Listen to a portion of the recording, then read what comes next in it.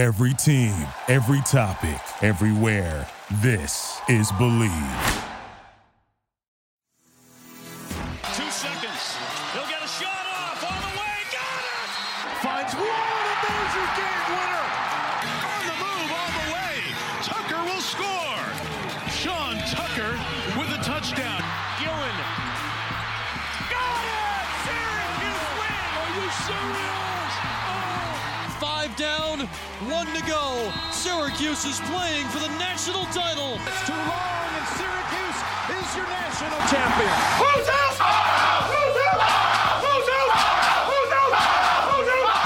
What's up, Syracuse fans? It's Mike McAllister from allsyracuse.com with episode 50 of the Believe in Syracuse podcast presented by Hoffman Sausage Company and Bet Online. I am here with the man, the myth, the legend, Josh Crawford, to break down all things Syracuse football. We don't have a game to look at, so we're going to have a little fun with another team comparison. It's the first time Syracuse is 5-0 in 35 years. 35 years ago was 1987.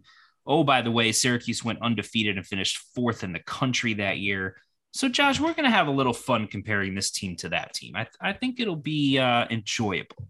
No, I definitely, I plan to enjoy myself. And again, another week, full immersion process, learning some new SU history, getting my witness from behind the ears and, learning all about the program and, some of the unknown aspects, people thinking this is a quote unquote basketball school. So I'm in session. I'm in class in session. I'm ready to be taught, sir.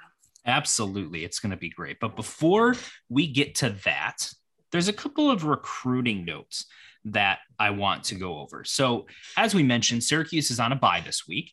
And so the coaching staff is gallivanting around the country.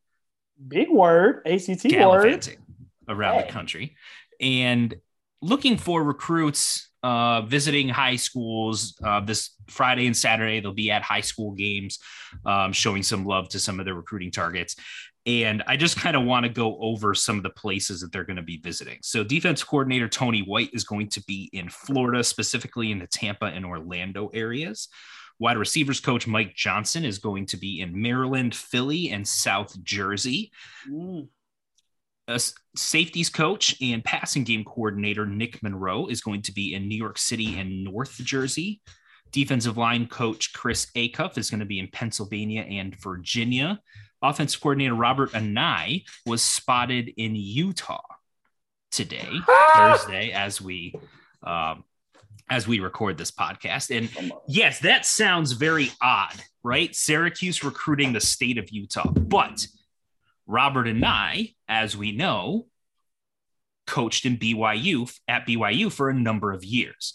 So he has relationships in Utah with high school coaches. So if Syracuse is looking for someone at a certain position, he can hit up some of his contacts in there and say, hey, listen, we're looking for a defensive lineman, maybe someone that's Power 5 caliber, but is under the radar. You got anybody for me? If something like that, or, hey, I need a tight end. I need a running back. I need a wide receiver, whatever it is. He can hit up some of those contacts. So I'm guessing there's that's part of why he's there. In addition to those coaches being out and about all across the country, including Utah. Bet Online is the fastest and easiest way to wager on all of your favorite sports, contests, and events with first-to-market odds and lines. Find reviews and news for every league, including Major League Baseball, NFL, NBA, NHL, combat sports, esports, and even golf. BetOnline continues to be the top online resource for all your sports information, from live in-game betting, props, and futures. Head to BetOnline today or use your mobile device to join today and make your first sports bet.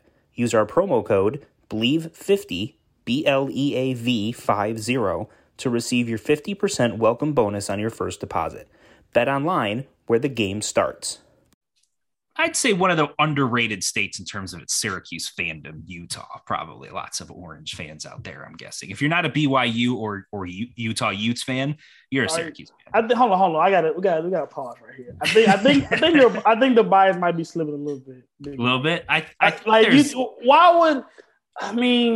I was about to say, even talking about, Utah as a recruiting ground, like just knowing how guys, how coaches operated, you think about Utah, like, yes, I don't think about stellar talent from there, but you're on the West Coast. So, thinking about Utah, you got easy access to Nevada, Arizona, states right in there that may be more known for having hotbeds of talent. But I'm sure he's going to hit up those states, why would you? You think SU is big out in Salt Lake City? Like, you think there's, Michael. Here's my theory. Walking around Utah. Here's my theory. There is actually a city in Utah called Syracuse. Syracuse, Utah is a thing. It is. There's a population of over 30,000 people. The area code is 801, which is cool, I guess. So. There's a Syracuse, Utah. So if you're not going to be a BYU fan, you've got some sort of issue with the Utah Utes, maybe someone that was going to school there insulted you for some reason. So you're like, I don't like them anymore. And you're like, hey, there's a city named Syracuse in Utah. Maybe you don't know any better. You're like, that must be Syracuse, Utah. I'm going to root for Syracuse. I don't know why they're orange, but cool. So, maybe there's a connection there. A little bit of a stretch, probably. Hey, like the enthusiasm, though. And then, again, full immersion journalism, 501 did not thought you might have been trolling when you said that, but Google has confirmed. Like, yeah. There is a Syracuse, Utah. There absolutely is. 30,000 people strong. Has seen rapid growth and development since the 1990s. See, Wikipedia. Telling you, a population of SU fans, a blossoming metropolis of Orange fans for sure. Okay, I'm down.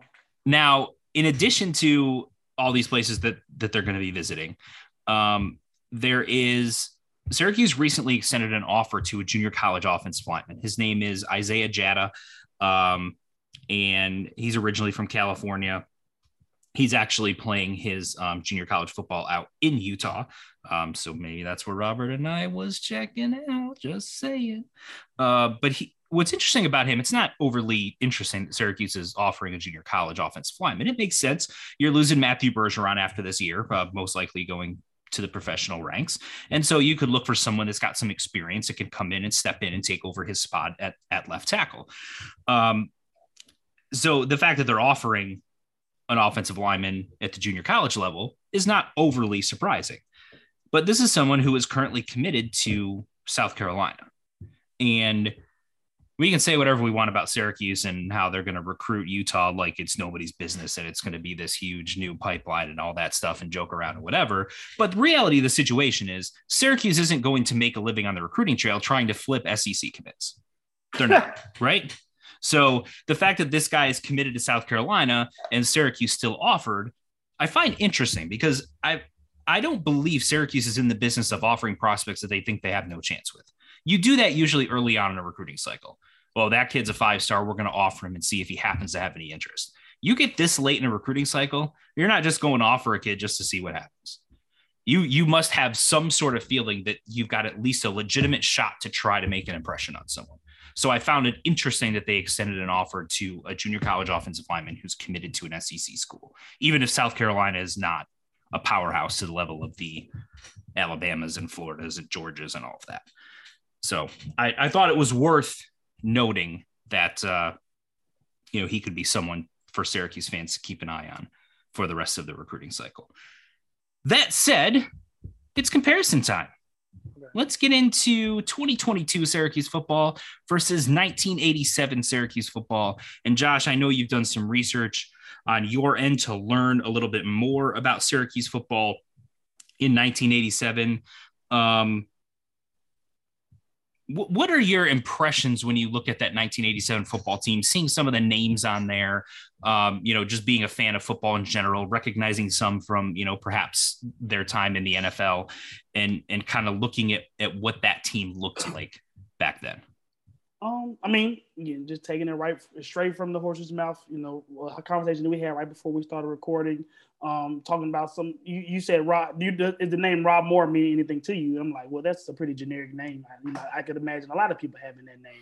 But for me, I think about the Saints receiver, So, yeah, and that happened to be the Rob Moore that you were talking about, that happened to be in discussion.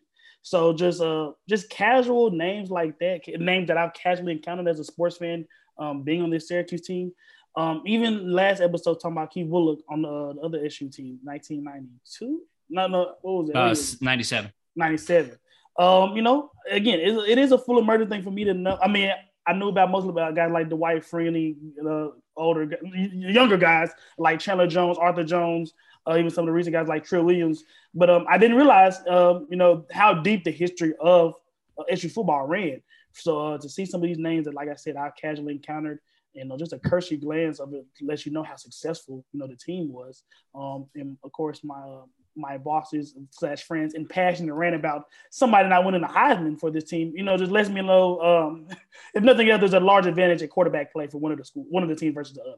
So, again, we're joking, but it is a thing to where, I'm being fully immersed in learning about SU football, and it's a thing to where it's a storied tradition to where you don't see that for a lot of programs, even for my hometown, University of Memphis. We just got hot a little bit. So it's cool to see that, again, SU being known as a basketball school, but having a storied and consistent football tradition going back, what was it, 40 years from now, 50 years ago?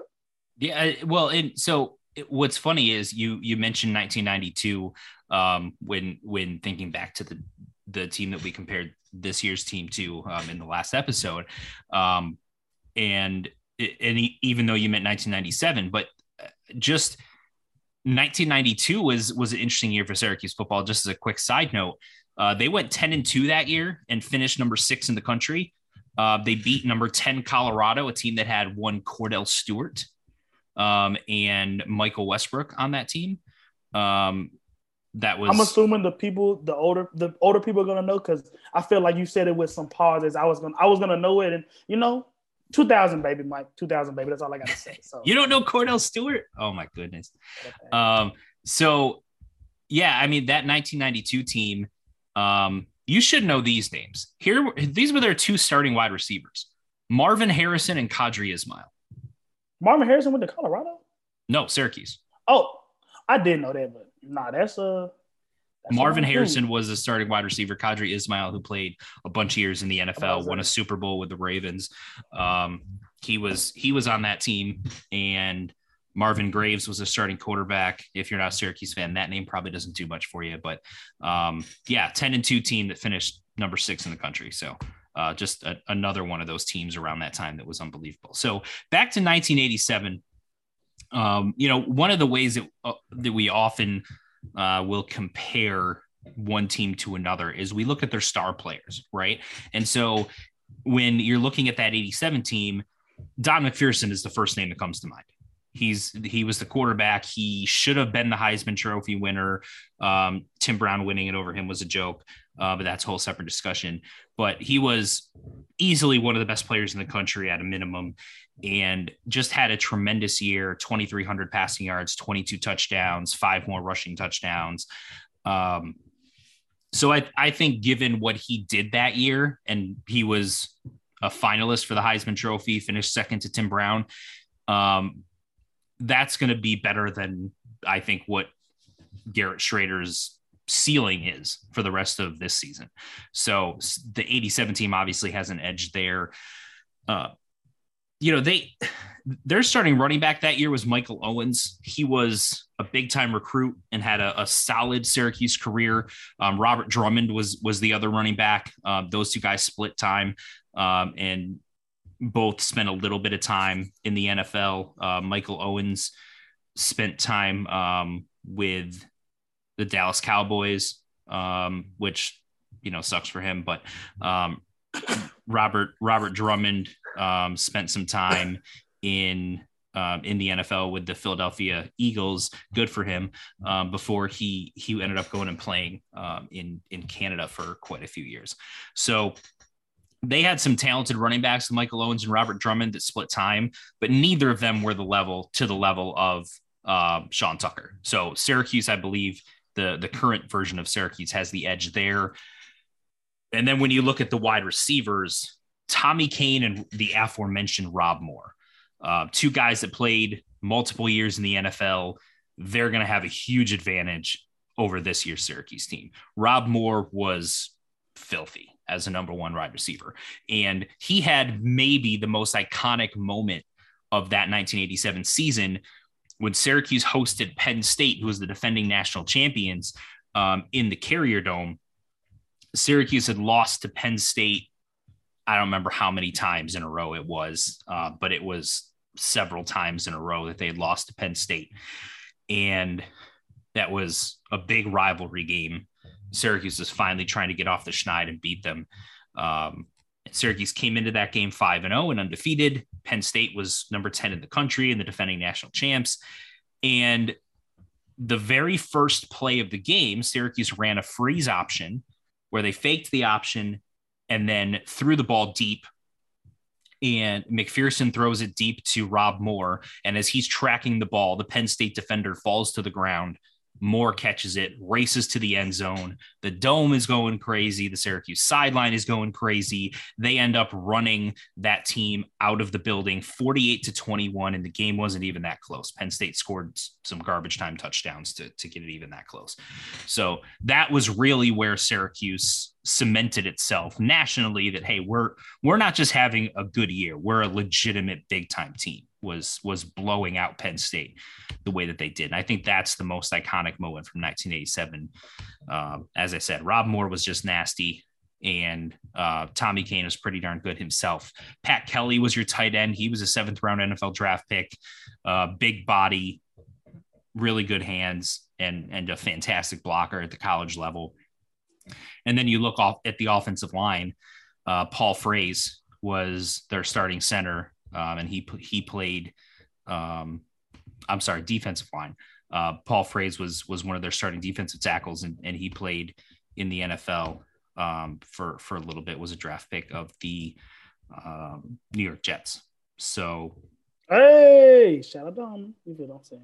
And their other defensive tackle was Ted Gregory, who ended up being a 1st-round NFL draft pick from the Broncos. So their two interior defensive linemen were both NFL draft picks. That's going to be a huge edge over what Syracuse has right now. So, you start looking at the pro guys that they had. There was a lot of talent on that 1987 team. There's no doubt. It's tailgating season, and no one does it better than Hoffman's Sausage Company.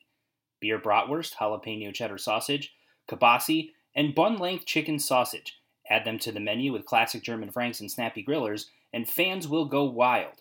Proudly made in New York since 1879, when you bite into a Hoffman, you experience a little bit of upstate history. Taste tells, Hoffman is a proud partner of Syracuse University Athletics.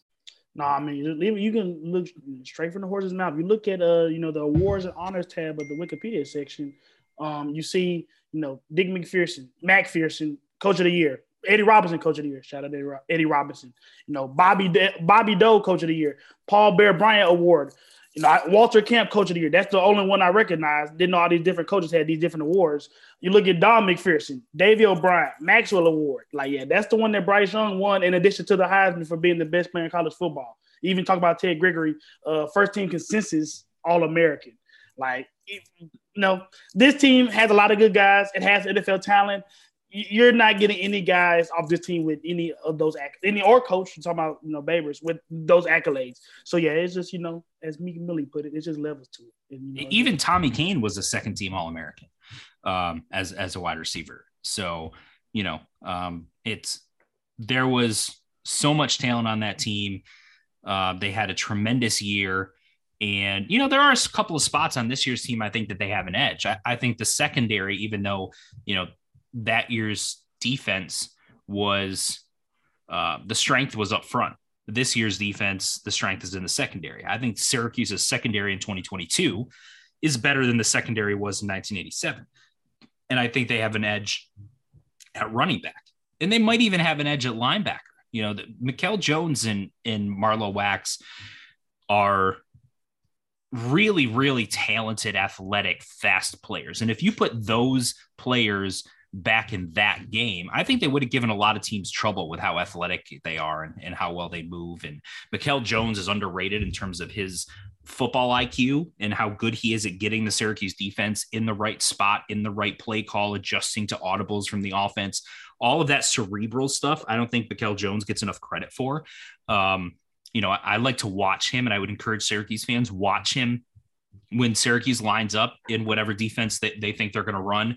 And then as the offense starts making adjustments and what Mikel Jones is doing and pointing and calling out keys and different things. And, that aspect of his game, I think, is so underrated, and it goes back to his film study and how well he prepares.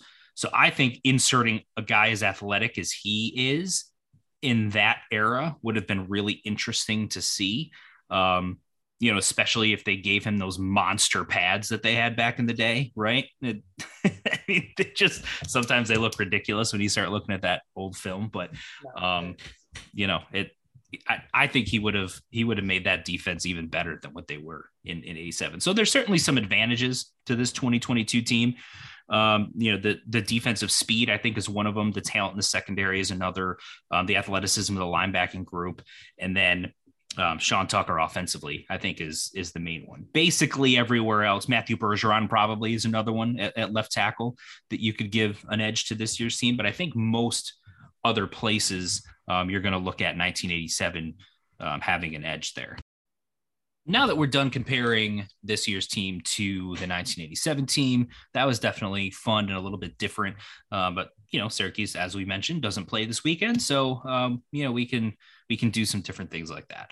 But what we're going to do now is, and this is the perfect time for it, given who they've played already and who's left on the schedule, and the fact that it's a bye week.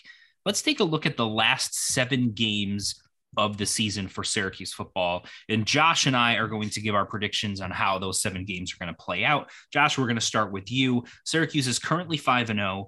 They've got 7 games left on the schedule, several of them to teams that are currently ranked, including NC State and Clemson and Wake Forest. Pittsburgh and Florida State have both been in the rankings this year, as has Notre Dame. How do you see these 7 games playing out? Because there's no question that the caliber of competition is certainly going to go up than what it has been in the first 5 games. I mean, you talk about this last 7 game stretch, with conference play starting, and everybody and their mother has been looking forward to see how this SU team reacts to this portion of the schedule. But just deeper dive, I break this last 7 games into 3 major key games that can be program defining, at least for this year, for the SU team. Talking about October 22nd, Death Valley, Clemson. We love this SU defense. You look at Clemson, South Carolina, hashtag the best football is played in the South. That's a defense over there. Miles Murphy, probably the best pass rusher in college football, not named Will Anderson. Brian Breesy, when you have, I'm going to say something crazy. When you have interior defensive linemen that are ranked as the top guy in the recruiting class, it's for a reason. Guys at that position usually don't have, the type of impact that you want as, huge marquee guys. So, and even with him, when he's been able to stay on the field, he's a guy that, McShay and Kiber are looking at in their big board top 20, the top 32. So that's the thing to where this SU team has played Clemson close, obviously big upset in 2018, but that's not a big challenge for SU. That's a big challenge for any team in college football to go into the Valley and get a win, especially when you look at, we talked about some of the big question marks we have for this SU team at quarterback. Clemson questions at quarterback have kind of, DJU has kind of hit them out of the park, Aaron Judge style per se. Looking at you having literally an ACC battle with him and Sam Hartman. And Sam Hartman, a guy that already has been acknowledged as a certified, legendary caliber college quarterback, went head up with him, outdueled him. And this is a guy that we're talking about last year, may not even be a starter. So playing a great Clemson team, great defense, great quarterback play. And, Will Shipley, he's a little seasoned down there too. He's no Travis Etienne, but he'll do for a barbecue.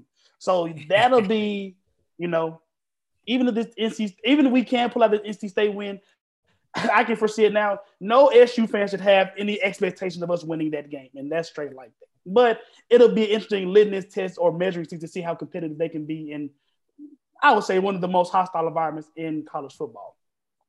So that's what it is on that one. So you're talking about Pitt, November 5th on Saturday. Like, that doesn't really matter, but most of the games are on Saturday. A lot of people think about how much they lost. Kenny Pickett, shout out to the JTS, he just lost to them. But a guy like Keaton Slovis, A lot of people don't even realize that he is very well traveled. But preseason going into in the preseason, he was the most experienced ACC quarterback. He had the most career pass attempts in the ACC going into the season. So that's a veteran guy at a position that's veteran experience, and having composure is highly valued. So that's a security blanket, and that's for all the growth that Garrett has done. A security blanket is not the term I think we would use to describe him. So then you got a guy over there, Israel Abikanda. We're gonna call him Big Izzy because that's the first and last time I'm gonna try to say that last name. Izzy. Big Izzy like a Sprite. That's we talked about Sean Tucker all year and his very expectations and Heisman candidate. This is the guy in the ACC that nobody wants to tackle outside of Sean Tucker. Even just looking at some of his tape and knowing about him going into the season, like that's a really big dude. As you probably know, Mike, your team is perpetrating this. A lot of people are trying to eliminate the running back position from football.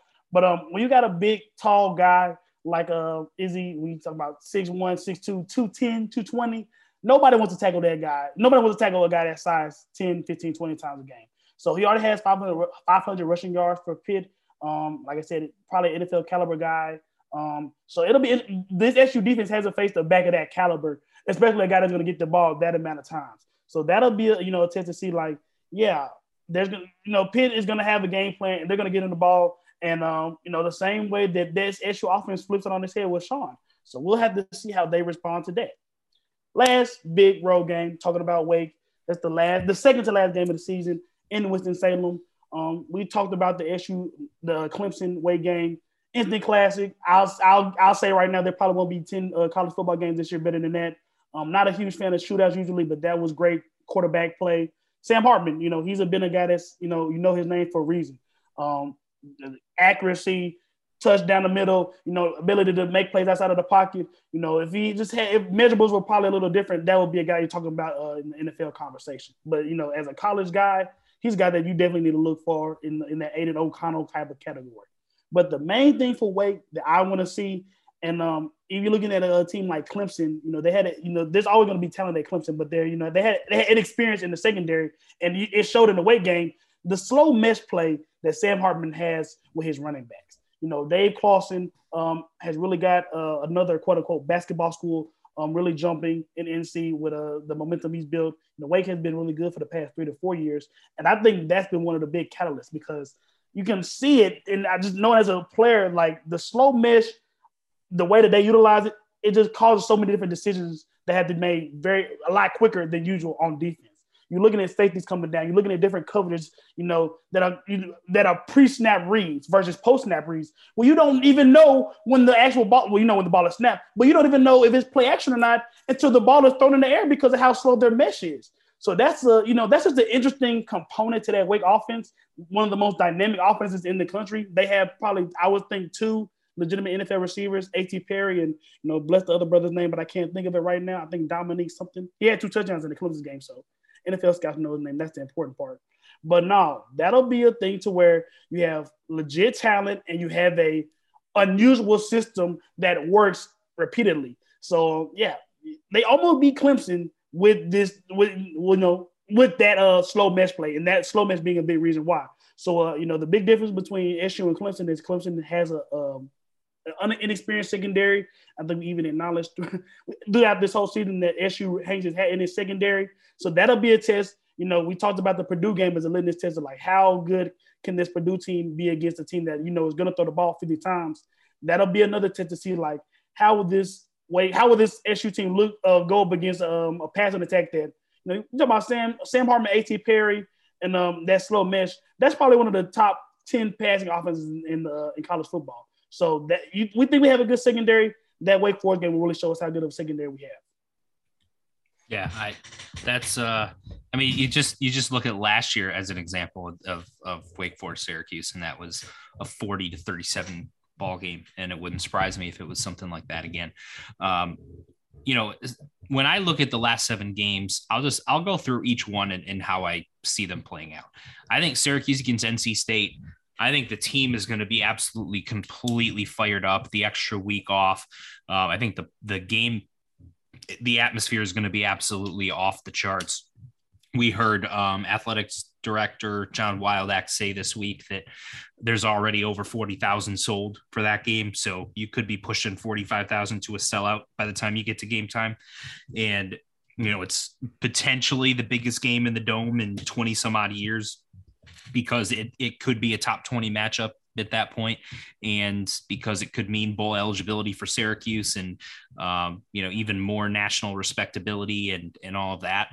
I think Syracuse is going to pull that win out, maybe similar to 2018 when NC State came to town and it was a close game and Syracuse pulled away in the fourth quarter. Wouldn't surprise me if it kind of went along the same lines, but NC State's very talented. There's no question about that. So NC State winning wouldn't be a surprise, but I'm going into that game giving an edge to Syracuse. And as you mentioned, at Clemson, I know that Syracuse has given Clemson some problems since they've been in the ACC, even when Syracuse hasn't been all that good. Schematically, it's given Clemson some issues, and they certainly have been very physical with Clemson. Syracuse's defense has, and that's given them some problems. Last year was I think a 14-10 game or something like that, or 17-14 game. So it's very, very close and low scoring because as you mentioned with DJU, he struggled all of last season. He was not very good. Syracuse offensively last year was right about that point where teams were starting to figure out that Garrett Schrader wasn't going to beat you throwing the football. And so Clemson pretty much threw everyone in the box and said, Sean Tucker's not beating us. He still had over 100 yards in that game, but he didn't lead to, 20 some odd, 30 some odd points. This year's offense, I think, for Syracuse has the potential to be a little bit more diverse. But I still think, especially being at Clemson, they've won 36 or 37 home games in a row. I'm not predicting that Syracuse is going to pull that upset, but I do think it'll be a competitive game for most of it, but could be one where Clemson pulls away, mid to late third quarter, they start to pull away and kind of put the game away. Notre Dame is a really interesting one for me because going into the season, Notre Dame was viewed as a potential national championship contender, and then they lost their first two games, including the home opener against Marshall of all teams. They lost to Marshall at home. Now they've been better since. There's no question about that. They've won two in a row, 2 or 3 in a row, whatever it is. And, now I think they're starting to look like that team that everyone thought they were going to be going into the season. So they're starting to round out into form a little bit here. And so they've beaten Cal and North Carolina in the last 2 games. So they're sitting at 2-2. They've got BYU and Stanford and then UNLV before they come play Syracuse. So they're 2-2 right now, but there's a very strong chance that they could end up at 5-2 and likely back in the rankings by the time they come to Syracuse. So I don't know that they're not as bad as what people were kind of talking about them as after the first 2 games, but they're also not as good as what the expectations were preseason. This is a winnable game for Syracuse, I think, but I just have this feeling that that's going to be a game where Notre Dame shows up and plays well. So I'm going into that expecting Syracuse to lose, but then conversely going to at Pittsburgh, even though it's on the road and Pittsburgh was really good last year and they've kind of had Syracuse's number. Yes, Slovis is very experienced. He's a solid quarterback. I don't think he's anywhere near Kenny Pickett. They don't have Jordan Addison. They have struggled offensively this year to be a consistently good offensive football team. They've turned the ball over more this year than they did last year. Defensively, they haven't been nearly as good, especially stopping the run. I think that's a game where Syracuse can go into Pittsburgh and pull off a win there. Florida State at home. Florida State had a great start to the season, wins at LSU as an example. They got back into the rankings. They had a setback against Wake Forest last week, but as we know, Wake Forest is really good. That it wouldn't surprise me if that ended up being a game between 2 ranked teams, but given that it's in the Dome, I'll give Syracuse a slight edge there. At Wake Forest, given how good Sam Hartman is, how much talent they have offensively, I'm not expecting Syracuse to go in and win that game, though I do think it has the potential to be a pretty entertaining shootout type of a game. And then I think when you look at Syracuse versus Boston College has issues along their offensive line. They haven't been anywhere near as good defensively as what people expected. Zay Flowers, their all-world wide receiver, is a tremendous talent. Their quarterback, Phil Jurkovich, has the potential to be a really good player in certain games. He hasn't been very consistent this year, but I think Syracuse is a better team. So I think Syracuse is going to go in and do some things, especially with a porous offensive line, to shut down Boston College, shut down their offense, and they'll be able to do enough on the offensive end to win that game. So all in all, I've got Syracuse winning against NC State, Pittsburgh, Florida State, and Boston College. I have them losing to Clemson, Notre Dame, and Wake Forest, and that would put Syracuse at 9-3 and in a pretty darn good bowl game. 9-3, and likely ranked still at that point as well. And I think most Syracuse fans would take that, right? 4-3 in the final 7 games, given the caliber of opponents. I think they'd be pretty happy with that. I mean, great minds think alike, sir. I definitely They do. I will pull into the garage at 4-3 as well. We're only place that actually we're going to differentiate is the third loss. You have them losing to Notre Dame. I have them losing to Pitt. Notre Dame is just, perpetual underachieving program at this point for a long time. You can go back and check my receipts at the beginning of the season. I said that Notre Dame didn't have anything outside of Michael Mayer, and SU will probably win that game, even when I thought they were quote unquote national championship contenders. So I just think that, Pitt is a really tough place to play. Do not forget that they played a Tennessee team that's now a top 10 team in the country, really, really, really tough in Hines. So I just wouldn't underestimate and be so quick to, give them a win out there in or I guess up here in a very tough environment to win, as you talk about Death Valley. So I'll pull in 9-3, losses to Clemson, Pitt, and and Wake in Winston-Salem. And like you said, 9 games. These guys to get the ACC championship game. And I think if you have 9 games and theoretically only losing the teams that have been ranked, I don't learning on the job, don't know how the Coastal and Atlantic divisions work in the ACC, but I feel like that should be able to get you into the ACC championship game. Well, I think in order to get there, they got to beat Clemson, unfortunately, because they're in the Atlantic with Clemson. Oh, see. So that it's if you beat NC State, now you've established yourself as the number 2 team in the Atlantic, which is great. Now next year they don't have divisions anymore. So in the year where they don't have divisions, I think a 9-3 team that would get you in the discussion. It might be between you and Wake Forest, that it could come down to who wins that game, because you then get the tiebreaker going head to head.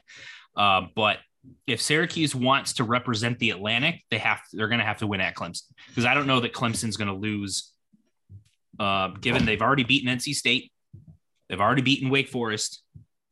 The last team I think left on their schedule in conference. All these are in the Atlantic too? Yes. NC State and Wake are all in the Atlantic. Okay. So the Coastal is just not very good this year. I mean, Duke has been good. Duke is having a good start to the season. The good start to the season is based on no one expecting them to be anywhere near competitive in any way, shape, or form before the season. And so now they won a few games and people are saying, oh, look at the story Duke is, which I get, that happens. But even still, I think the 4 or 5 best teams in the ACC are all in the Atlantic. And that's the problem that Syracuse has. But if you beat NC State, you establish yourself as a number 2 team in the Atlantic. Now you have to go win at Clemson if you want to legitimately get to the ACC championship game. It's going to be tough, but hey, if going into the season you said, listen, if you want to be the ACC, get to the ACC championship game, you got to win that game. Everything else will take care of itself. You win that game, you're going. I think they take it. So we'll see what happens. They want to go 1-0 every week, and that Clemson week is just like every other week. So the one I think what you're saying is that 1-0 that week will be more significant than any other 1-0 the rest of the season. No doubt. That'll do it for episode 50 of the Believe in Syracuse podcast, presented by Hoffman Sausage Company and Bet Online. For Josh Crawford, I'm Mike McAllister. We'll see you next time.